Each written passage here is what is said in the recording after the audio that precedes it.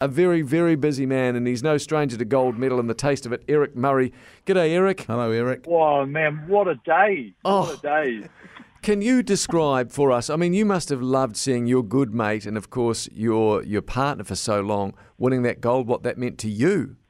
Oh, I was super proud because, Hamish has gone away. He jumped on the bike and then he went back and he went into an 8 that didn't qualify and, he was basically like, well, maybe, should we even bother? They've had their backs up against them. They've had to go to Switzerland to try and qualify into COVID hotspots to come back, spend 2 weeks in MIQ, no training, and then put it all together. What an amazing result to be able to do that. Mm. Can you also shed some light for us that have never done it, will never do it? Can you just go through the start of the race, the finish of the race, the medal ceremony, and the emotions thereof? Yeah, so when you're at the start of the race is the absolute worst part, right? The anxiety, the pressure, like sitting there waiting, right? You're waiting for that start to happen. Yeah. And so then you're just going, oh my God, it's about to go. And then once the buzzer goes, you just rip into like what you've been doing in training, all the racing you've done against your mates, everything else. And so you're just going as hard as you can right down that course, and you're right on the maximum limit. You try and pluck out any additional amount of effort that you've been able to muster that you've done before. And honestly, crossing that line, the first emotion is relief. And if you see some of the pictures of those boys where they go across the line, they've got a couple absolutely celebrating, and then you've got a couple of boys with like a blank on their face going, oh my God, did we just do that? Because what you've got to realise is that nobody picked us to win that 8 going in. Nobody, like after yesterday, I thought, you know what, we could win a medal here. So I had a bit of belief that we were in a position to make that medal, but not win. I was hoping, man. I was like, I'll be the first person to jump up and down and scream it, and I think everyone else did. But, they've come from nowhere to be able to do that. And, to watch Emma Twigg row away from the field after everything that she's been through, 4th Olympic Games, 2 4th places, man. Like, out of anyone, when you talk about it in sport, you never really say people deserve a medal. She deserved it, but she didn't. She went out there. She absolutely nailed it. And to be fair, she rode away from the field. Hamish and I never rode away from the field like that. We had a good gap, but she kept going. And to get that monkey off her back, women's 8, to come away with that silver, I think they might be a little bit disappointed. But at the end of the day, it's a silver medal at the Olympic Games, and no one will ever take that away from her. Amazing. Yeah. What insight. So what happens when you're, obviously you've got your back to the finish line. You would have an idea of how far you've gone through, but can you see where you are in relation to the other boats?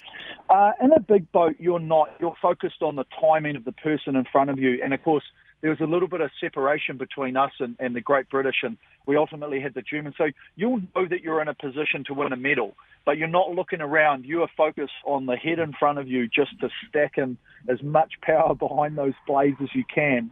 When you're in a small boat like Emma, you'd see her looking around from side to side, but, Sam Bosworth, the coxswain in there, he's the one driving them along. He's the one feeding information, saying, we're in front, we're on certain rating, let's push, let's move, let's go.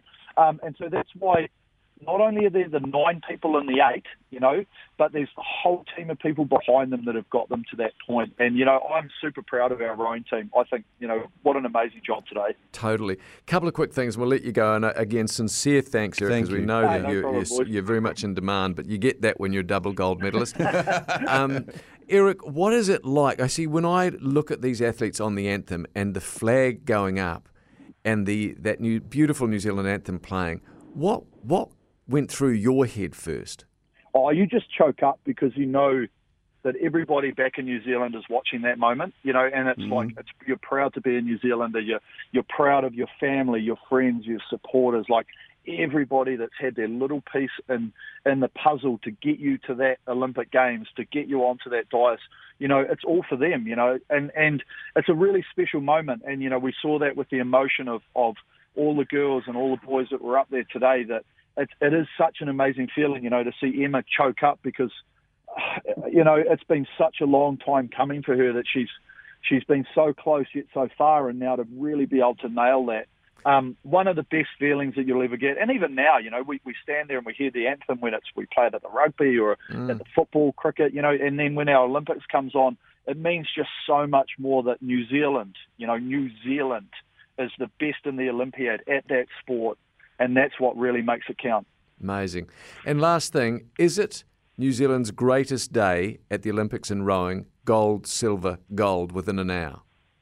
I think it is. I'll have to go back and do my research now.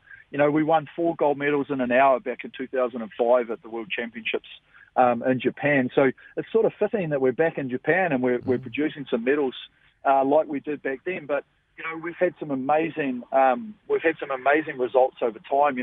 2 golds in London when Mahe backed up our gold, and we look at it in sport and we love seeing that. And we're not finished. We've got tennis on tonight. We've got a couple of other events where people are going for medals. So let's hope we're not done for the day. Quit.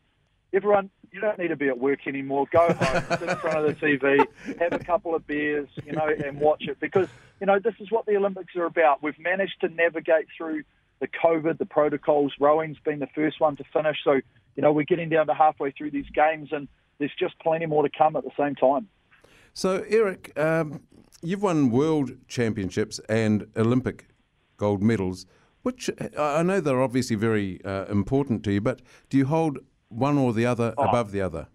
You trade 100 World Championships for 1 Olympic gold. Lovely. Yeah, and to be fair, even being an Olympic being an Olympic medalist does rank right up there with being a world champion, because it's all about the opportunity, right?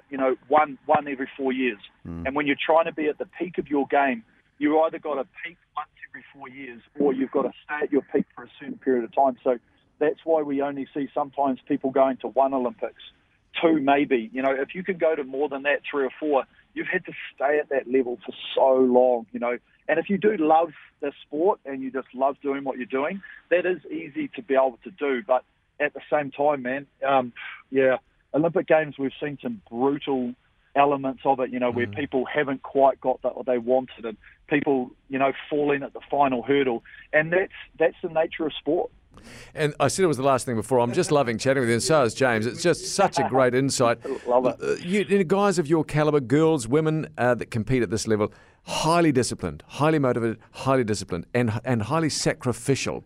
But tonight... Right, hang on, I'll stop you there. One of the things that I'm a big advocate of is it's not a sacrifice, right? Yeah. We love what we're doing. Great. So, yes, we have opportunity costs, which means, okay, we missed this and might miss someone's wedding, or you can't go out, you don't have public holidays. Yeah, fine, okay. But that's an opportunity cost. You guys being on the radio, you can't go play golf. You can't go and play, whatever you want to do. So whatever you do, there is an opportunity cost. I really feel like that sacrifice, most athletes, they love what they're doing, and if you go out there and do it, yeah. That's brilliant. I love that. And will they celebrate tonight? Will they go hard tonight now? Do they? Because rowers are renowned, mate. I've known a few of you. You go nuts.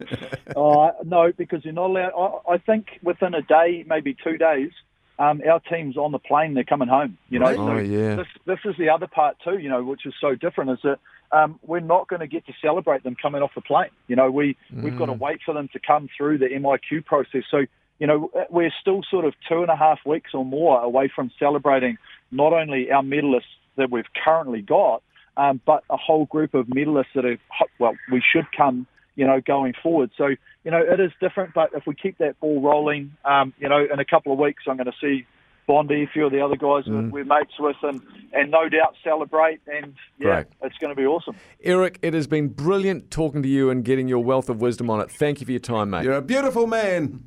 Thanks, boys. Eric Murray, double gold medalist.